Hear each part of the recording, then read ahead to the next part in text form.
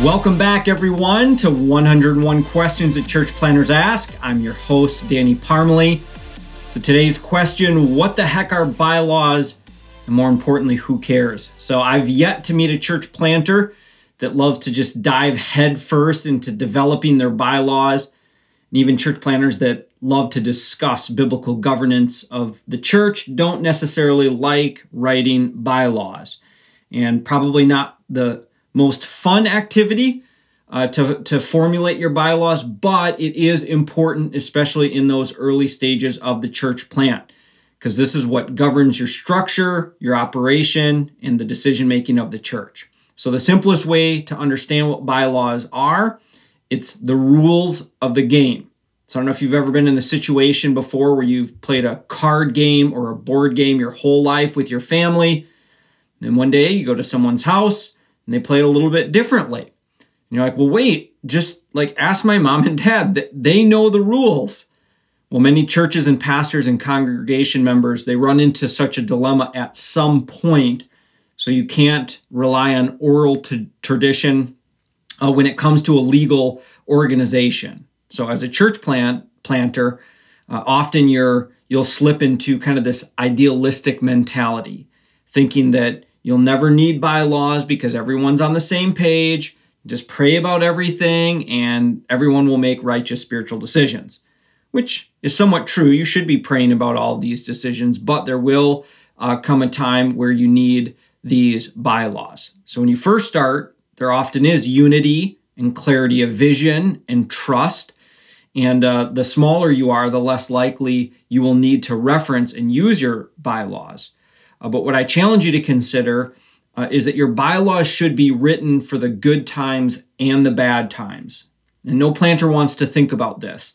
That you don't want to think in the back of your head, like what happens when things go wrong, but that's exactly what you need to do. And here's the great news. You do not need to start from scratch. Head on over to the blog, churchplannersask.com. I have 2 templates of bylaws that will be of extreme help for you. Both have been drafted and reviewed by lawyers. Both are specific to the state of Illinois, but with just some small adjustments at the top, you can bring them into alignment for pretty much any of the states. Now, the first set of bylaws is structured in a way that you would not have voting members and that there's not an internal governing board. This is the one that I highly suggest that you start out with as a church plant. This means that your board will be made up of people from outside of your church. So this would be like other pastors or network and denominational leaders. The rationale behind this is that you structure in a way that you're nimble in your decision making, but you still have accountability. Secondly, you don't want to install elders this early in your church planting process. There'll be a whole other episode dedicated to this topic, so make sure you check that one out as well too. Now, the second set of bylaws, that template, is when you're a couple years down the road and you've identified leadership from inside that can become elders or board members. So that one will also include voting membership. There will be a whole episode on membership as well. So let's just talk just a little bit about the template. I'm not going to read all of it, obviously, right now, but there's a couple things I want to highlight just for you to be thinking about and some of those important things. So Article 6.3 is the privileges of the directors. The directors shall have all the powers necessary to direct and manage the affairs of the church as are allowed by the law. This means that all legal decisions must have director approval. It also means that the board of directors are the only ones who can hire and fire the lead pastor. Now, why is this so important? Well, I know of church plant situations where the planters had their friends or people that they didn't know that well become board members. And guess what? They ended up firing them. Or other situations where launch team had become voting members and had the ability to vote out their lead pastor. And this happened and they were voted out unnecessarily. So this is why having your board of directors as the ultimate decision makers, and you are on that board as well. Article 11 is called indemnification. It's a big word, but basically it means that the directors of the church, if they're caught up in some sort of lawsuit pertaining to the church, that these directors aren't paying for it out of their own pocket. It means the church will back them and their insurance policy will cover them.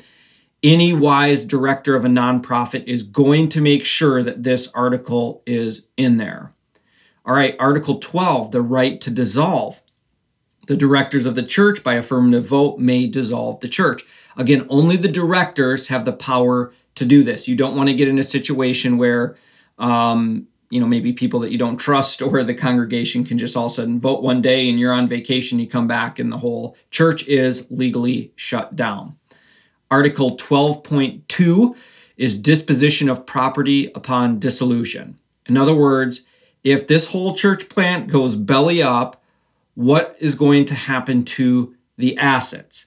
Yes, maybe there's a building that needs to be decided on, or it's just a trailer full of sound equipment and pipe and drape. But just like when people die and there's fighting over the property when there isn't a will, the same thing will happen with church plants if they die and there isn't a clear statement of how the property is dispersed. So again, church planners are like, why would I write something, that is that putting me in some sort of situation where I'm saying that I think the church is going to die? It's just a prudent thing to do.